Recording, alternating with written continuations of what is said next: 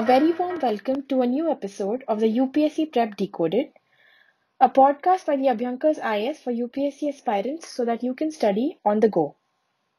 This is our 36th episode and I am your host Shreya. In this episode of In Conversation With, we are having a conversation with Aditya Pillai. Aditya is an associate fellow at the Initiative for Climate, Energy and Environment. He studies how states arrange their climate change institutions and the politics of regional electricity trade in South Asia. In his previous roles, he has been a program officer at the Asia Foundation. He managed the foundation's support to South Asian civil society on transboundary river issues in the Indus, Ganga and Brahmaputra, which spanned over 40 organization themes from climate change adaptation to Indian waterway cooperation and energy. He has also anchored the foundation's research and action on the water-food-energy nexus in the region. His research interests lie in the political and institutional underpinnings of natural resource governance, and climate change in South Asia. Prior to this, he examined the nebulous role of state power in transboundary river management at the Center for Policy Research. He has a master's degree in international security from Sciences Po in Paris. Welcome to this episode, Aditya. We're very glad to have you.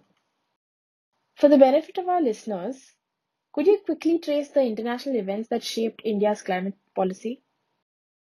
In reality, how this whole situation's worked is climate policy was essentially, it started from Western science. It was something that took countries like Germany, the UK, and the US as early as the 70s. It was a part of their policy, but only started infiltrating policies in the developing world from Rio. Right, so Rio is like a big landmark event in the climate policy universe. 1991, the first conference of parties was at Rio.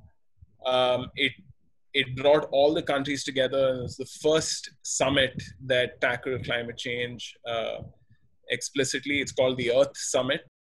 And every year after that, we've had conference of parties. And Copenhagen was a big one. You saw.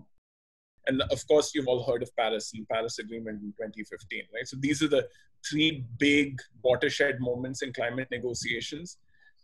It's at Rio that the conversation first began about where is the justice here, right? Countries like India turned around and said, we didn't do any of the emission, and you might potentially ask us to hold back on our emissions. India and China said, we have half of the world's population.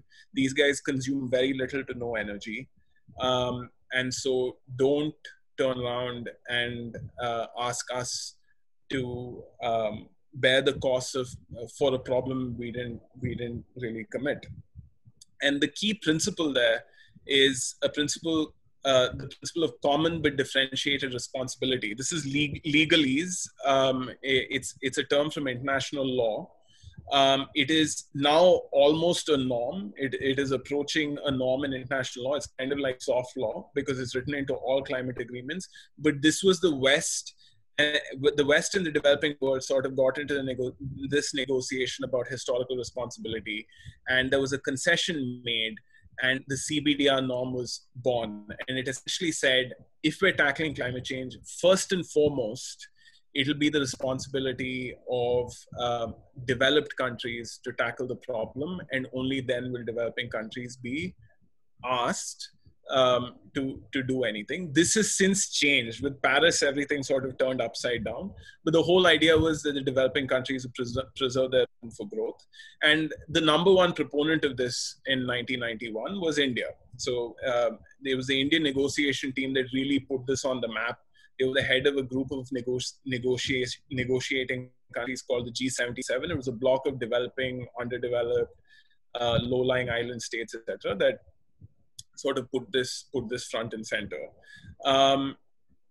And I'll just get into Paris. The reason Paris is important is because it totally flips this. Up until Paris, and it really started with this thing called the Kyoto Protocol, which again is sort of this landmark thing in climate politics. The Kyoto Protocol was very simply an agreement between a bunch of developed countries saying that we will commit to certain emissions reductions, right? There was a lot of politics and hedging around the Kyoto Protocol. It was supposed to play out over a 2-decade time span, but what it did was it isolated the rest of the world from countries that are already developed. So industrialized countries were asked or agreed to amongst themselves reduce their emissions, and developing countries were accept. So it was what they call a top-down approach, right? The UNFCCC sets targets for a bunch of countries to reduce emissions. Paris flipped it and made it what they call bottom-up, where countries just said, okay, this is what we're willing to commit to you based on our development trajectory, the political circumstances in our countries. And the hope is at a cumulative level, all of this adds up to enough to decrease global warming by 1.5 to 2 degrees. So but there's no assurance that this will happen. And in fact, right now it doesn't happen. We don't get to a point where we can limit global warming to 1.5 degrees by the end of the century, right? So it kind of hopes that it'll happen. It hopes that countries constantly increase their ambition. So it's all about trusting countries to know what is right, to fulfill their moral obligations and so on. And this is one of the big reasons the Paris Agreement attracts a lot of criticism. It's also one of the big reasons that people think that Paris is sustainable, because it doesn't force top-down politics, right? The conundrum for big countries like India and China is, are you a responsible power, right? I mean, you now have to sort of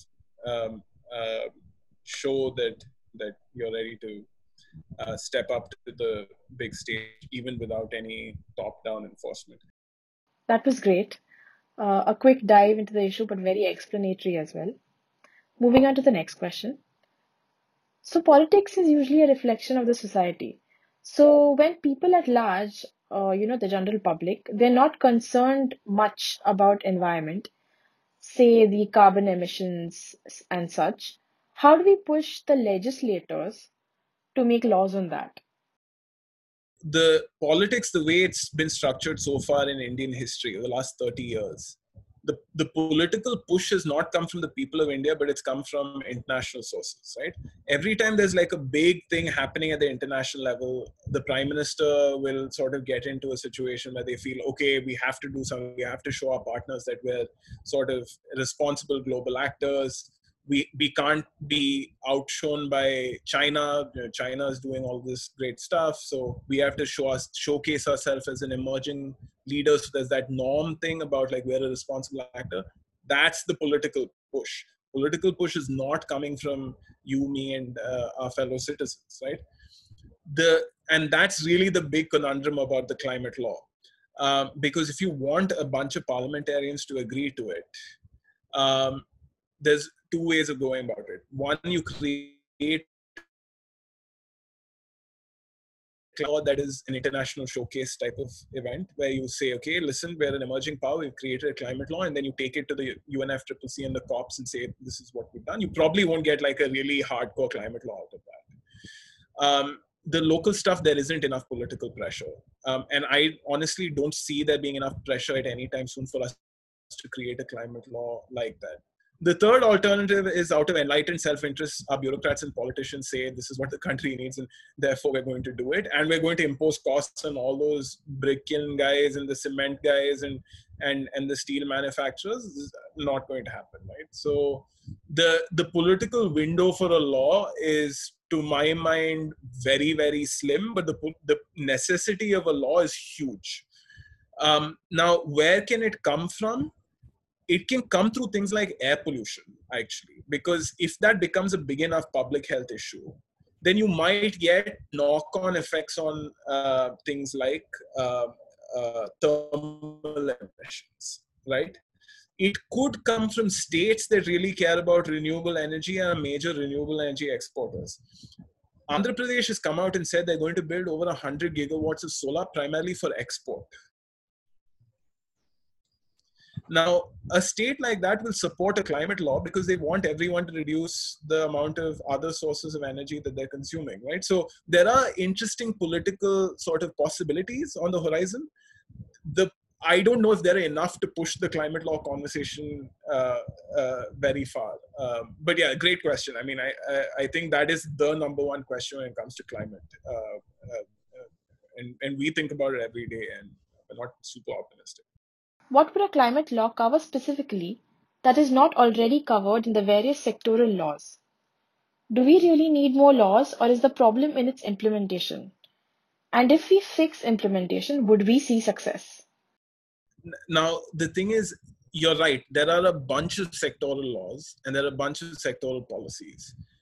To my mind, and this is an open question, to my mind, what is necessary from a climate law is actually you set up a bunch of processes that are foolproof, right?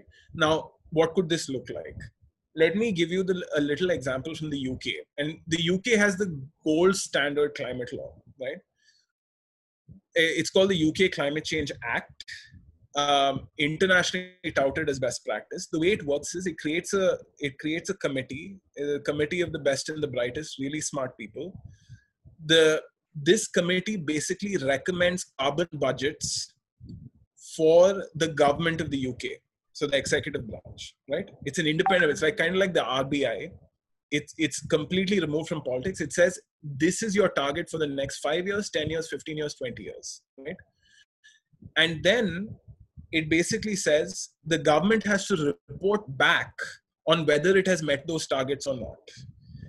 It relies partially on the fact that there is so much political churn in the UK at the moment on climate change, and they're willing to go out onto the streets for it, right? So if the government doesn't meet it, regardless of Boris Johnson, Theresa May, or if it's the Labour Party, whichever government's in power, if you don't meet it, you're going to get a lot of political pushback. What the Act does and what the committee does is it brings that conversation into the public domain in a very big way, because it creates a checkpoint. If you miss the checkpoint, to answer as to why the UK Climate Change Act does and puts it front and center. So what I'm saying, just one step more abstract, is you don't need something that goes and says you need to do X, Y, Z little policy thing, right? In this sector, in this sector, in this sector, in this sector. That's not how the law will work.